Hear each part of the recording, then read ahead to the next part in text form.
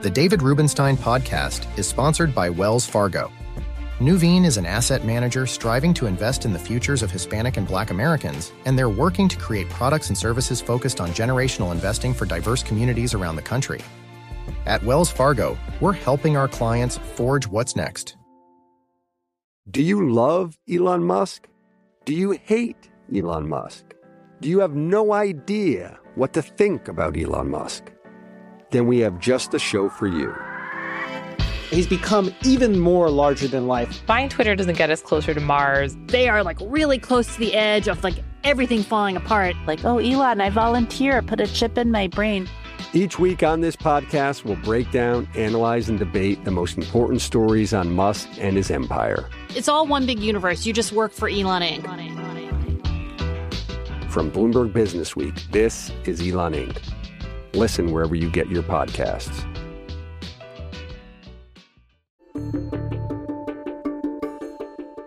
A major trailblazer in the financial service system is Jane Fraser. 2 years ago, she became the CEO of Citi, and in doing so, became the first woman to head a major money center bank. Today, Citi and other major banks in the United States are facing challenges to the banking system. I sat down with Jane Fraser recently to talk about these and other challenges. Anything new in the banking world?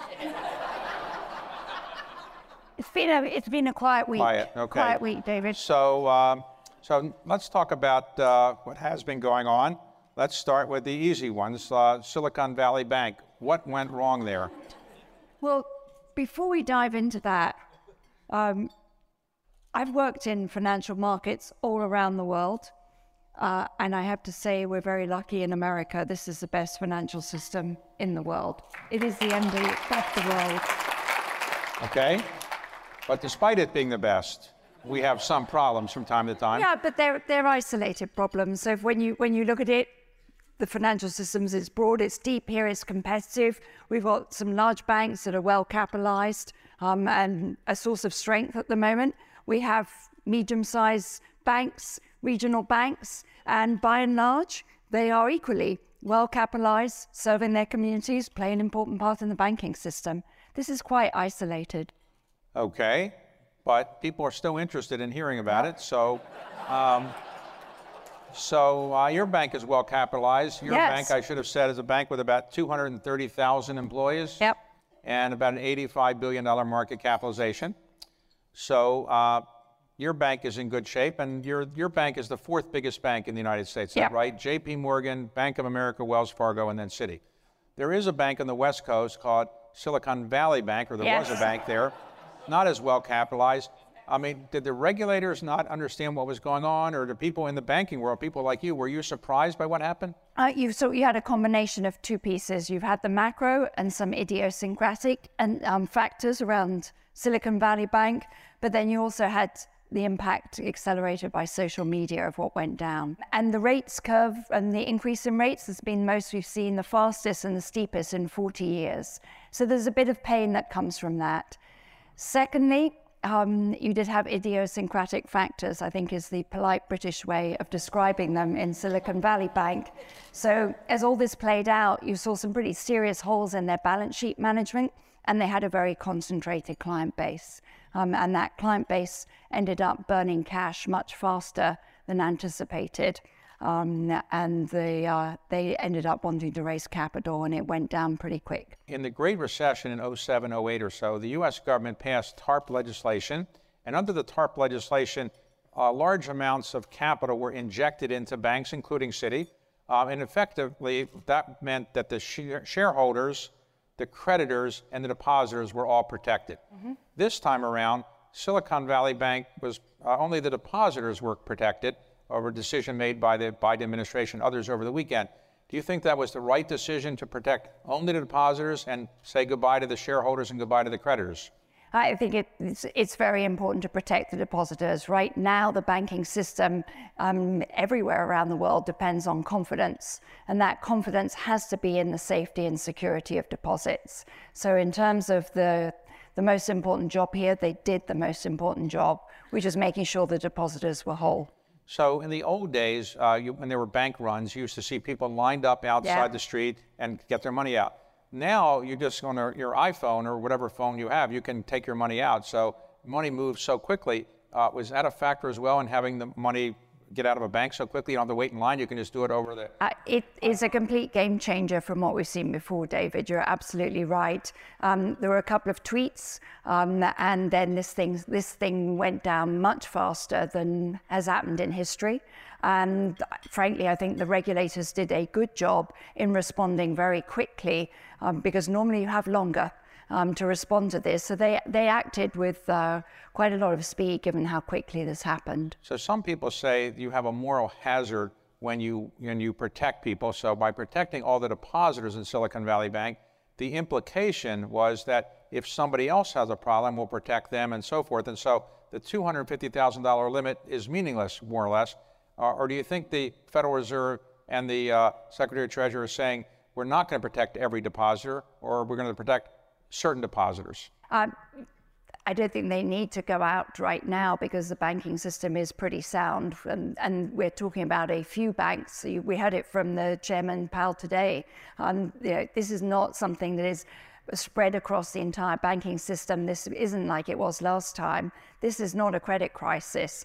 This is a situation where it's a few banks that have some problems, and it's better to make sure that we nip that in the bud. Not to pick on the West Coast, but there's another West Coast bank, First Republic Bank, which is around the country, but based in San Francisco. And they've had some problems. They've had gigantic decline in their market value and so forth. Do you expect that somebody will bail them out or buy them? Well, I'm not going to comment in depth on First Republic because they are actively working through the challenges that they're facing right now.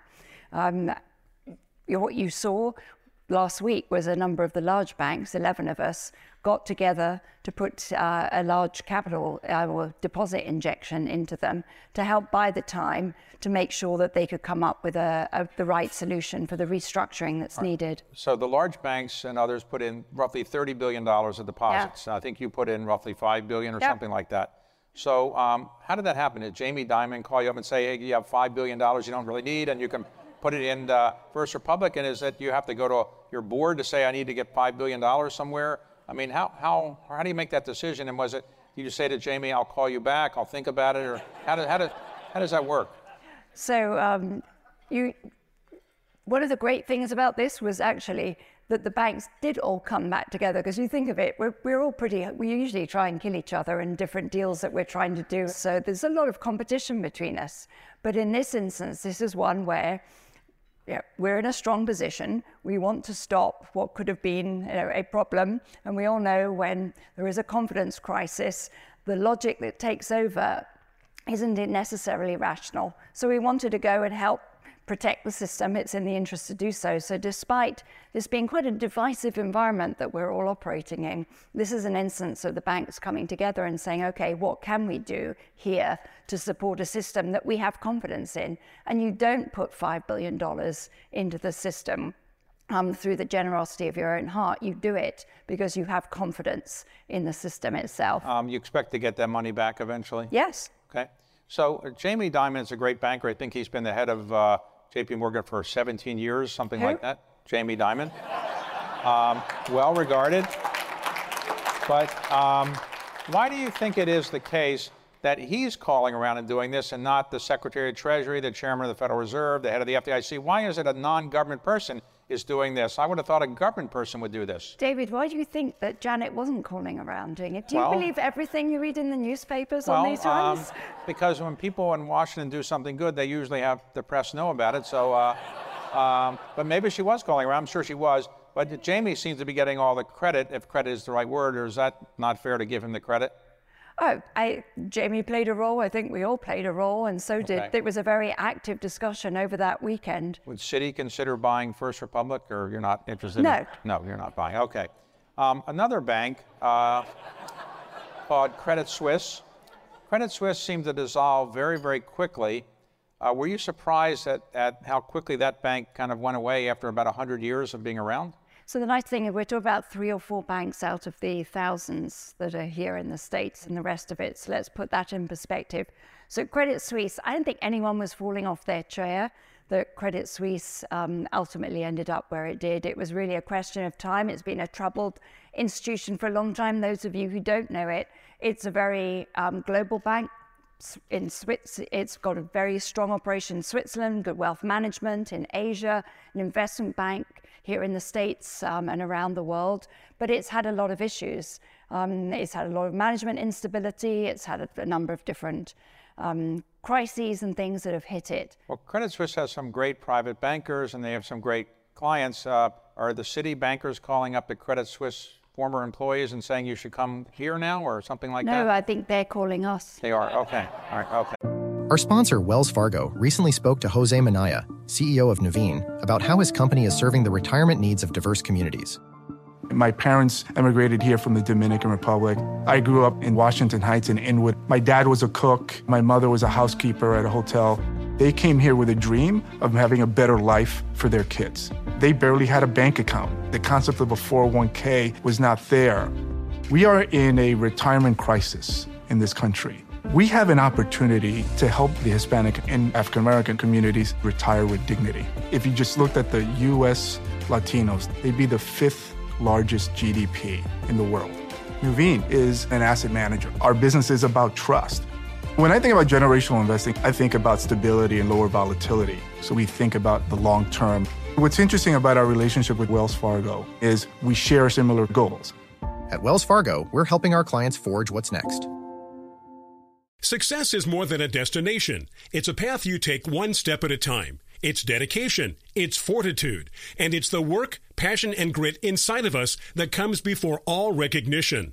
That's what Stifel has been doing for over 130 years, and it's why Stifel is one of the fastest growing wealth management firms in the country.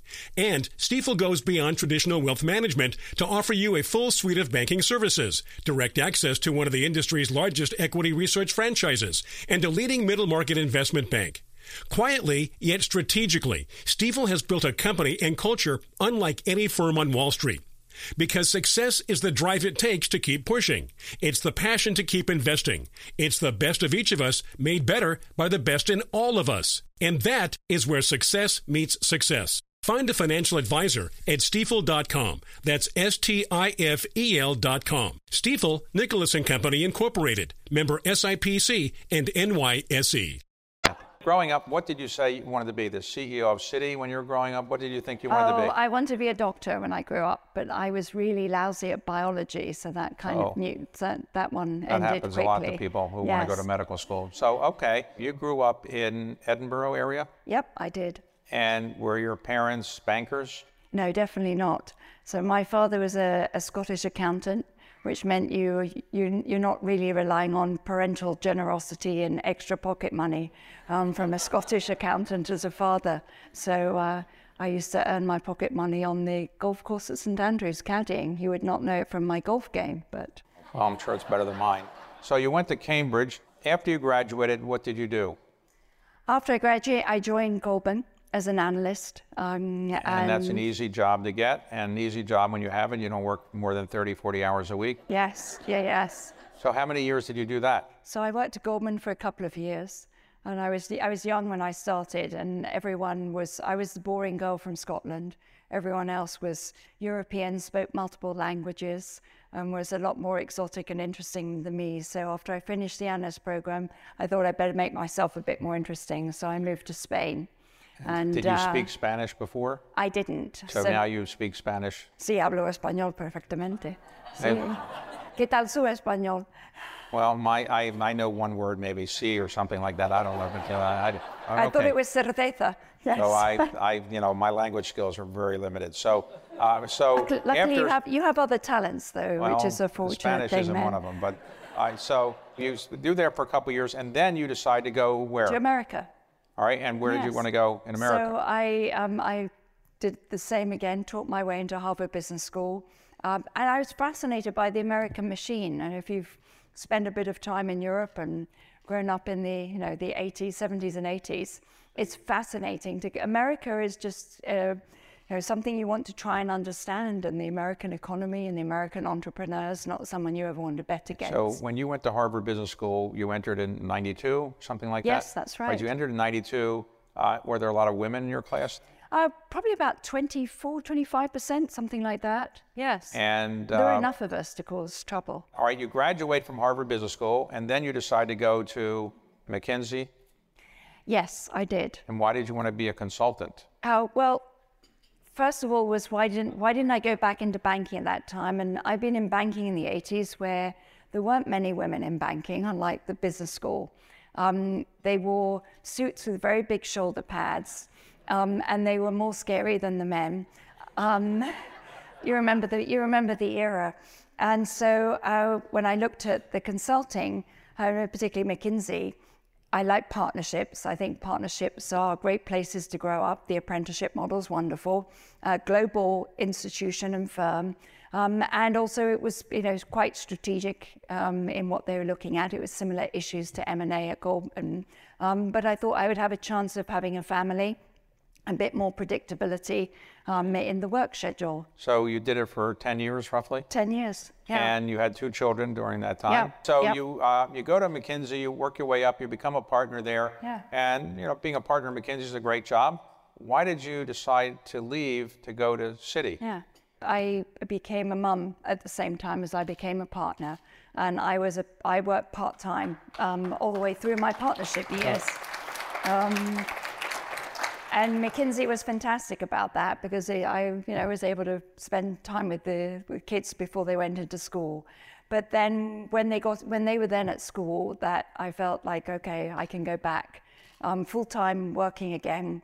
And I honestly felt like it was time that I could prove that I could do it rather than just advise. All right, so you went to Citi. At the time, did you think a woman could become or would ever become the head of Citi? I honestly never thought about it. At that point, it's a firm that there were quite a few women around in. I'd been in an environment that was always very supportive around it, some fantastic male mentors and others. And it was just never something I thought about. This was 20 years ago. So I was just enjoying the day job. So you had a series of jobs. Every one, you were the CEO of this division or that division and so forth. And one time they asked you to move to Latin America to be the CEO of Latin America. Did you think that was a dead end? You're going to move to Latin America, get out of the way of the succession, or did you think that was a way to get promoted?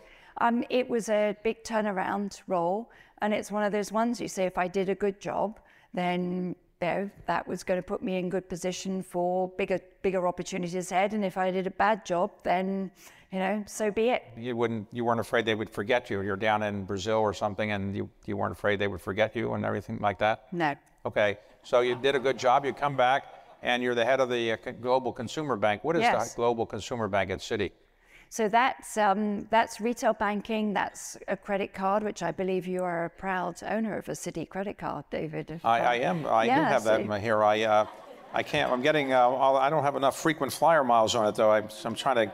You told me I'm not qualified for my frequent flyer miles, but yeah, you got the wrong card. Is this the best credit card you can get?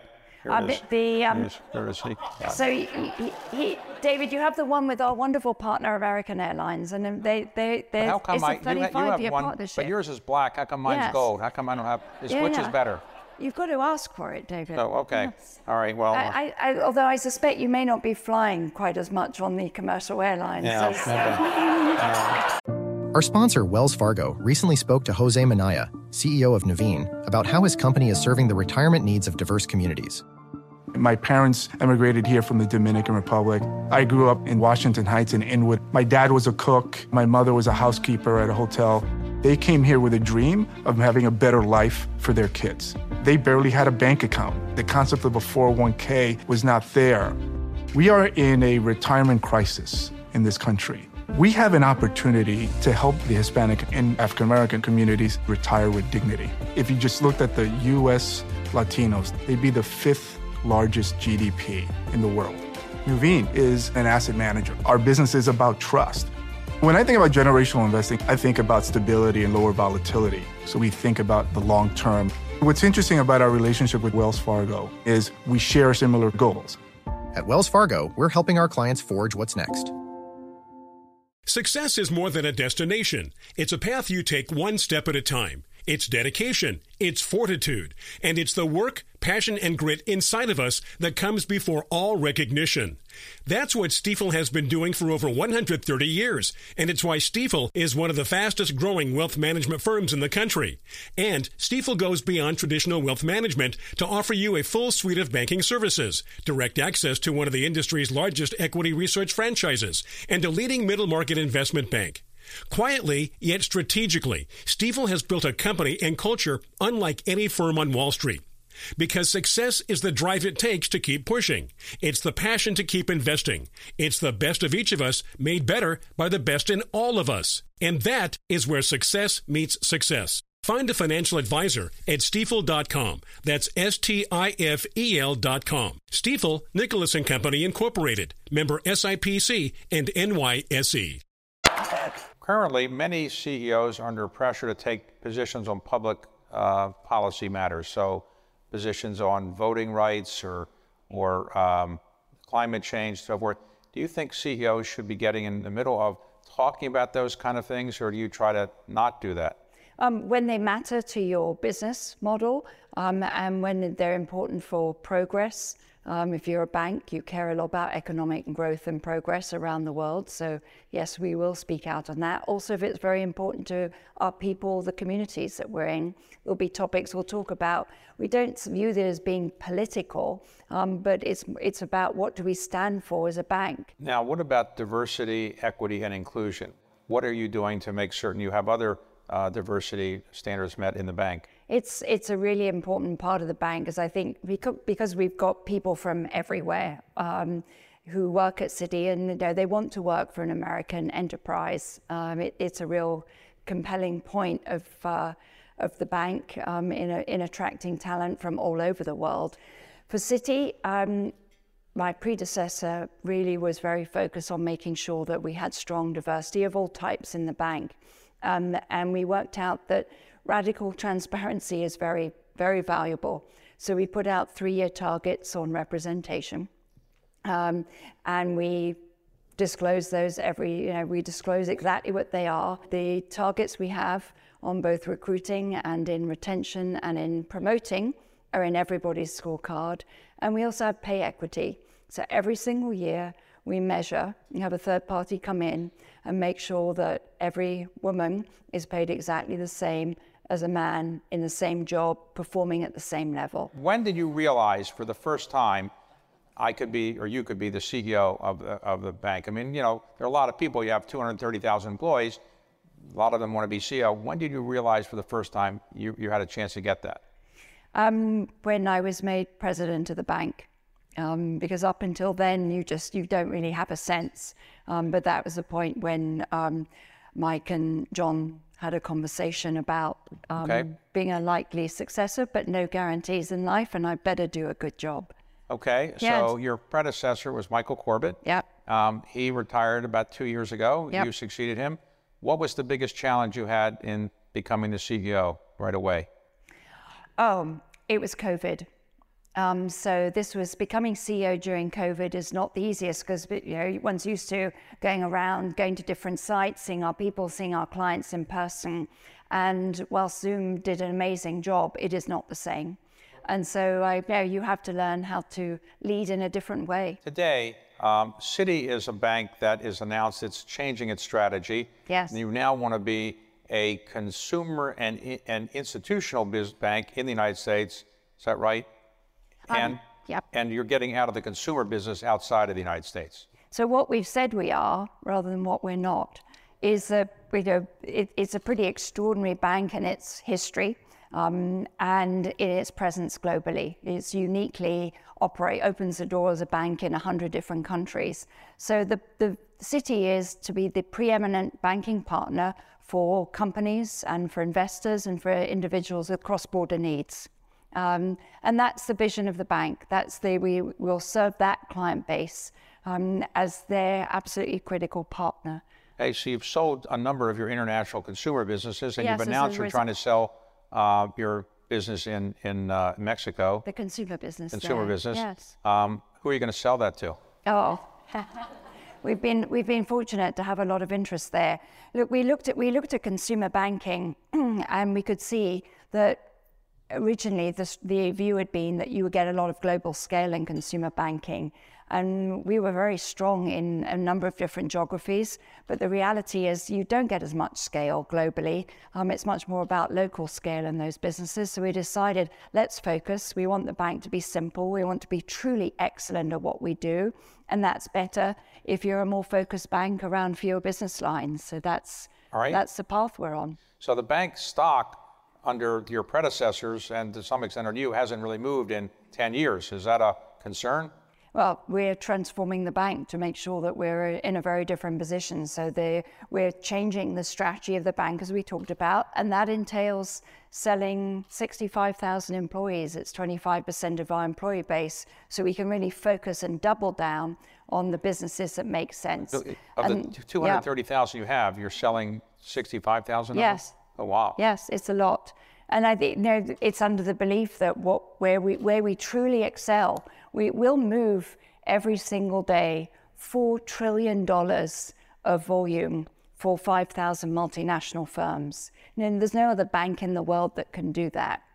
That's an incredible asset for America. It's a strategic asset for the States because you'd much rather have American companies operating on American banking rails and not foreign banking rails, particularly these days. So that's what we're focusing the bank around, is that client base. And it's a big transformation, David, right? This is bold.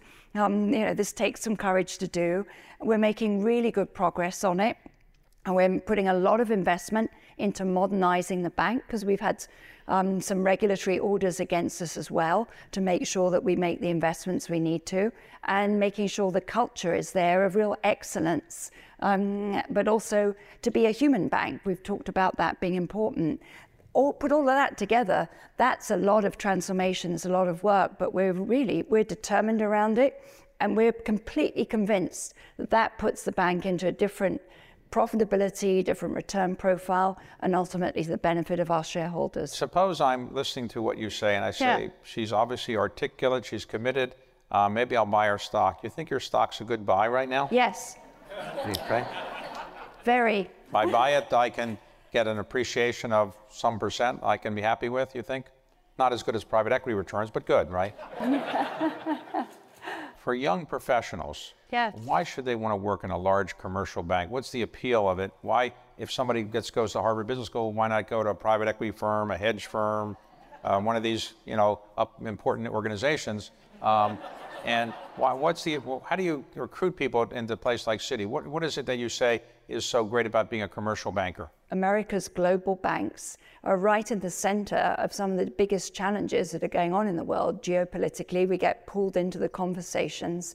We're playing a critical role in supporting clients and countries. And you get an opportunity to come and work and learn in a team environment, in an apprenticeship model on how to tackle and solve some of these pieces. What do you do for relaxation to get away from the office from time to time? Are you a golfer or something? Yeah, well, look, I love spending time with my kids.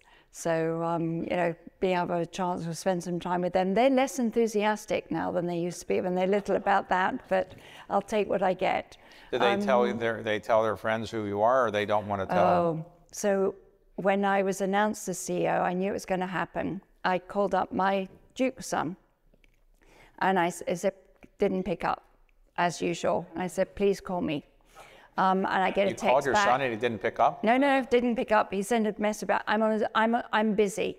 I said, please, I've got some news. Could you pick up? And he's like, Mum, I'm on Zoom calls. I'm really busy. And he did not pick up. I ended up having to text him the next morning that it was going to be announced. And then he came back to me at the end of the day and said, Mum, it was a text message, it wasn't a call. I said, Mum, you're all over the news today. Are you important or something? ... Thanks for listening. To hear more of my interviews, you can subscribe and download my podcast on Spotify, Apple, or wherever you listen.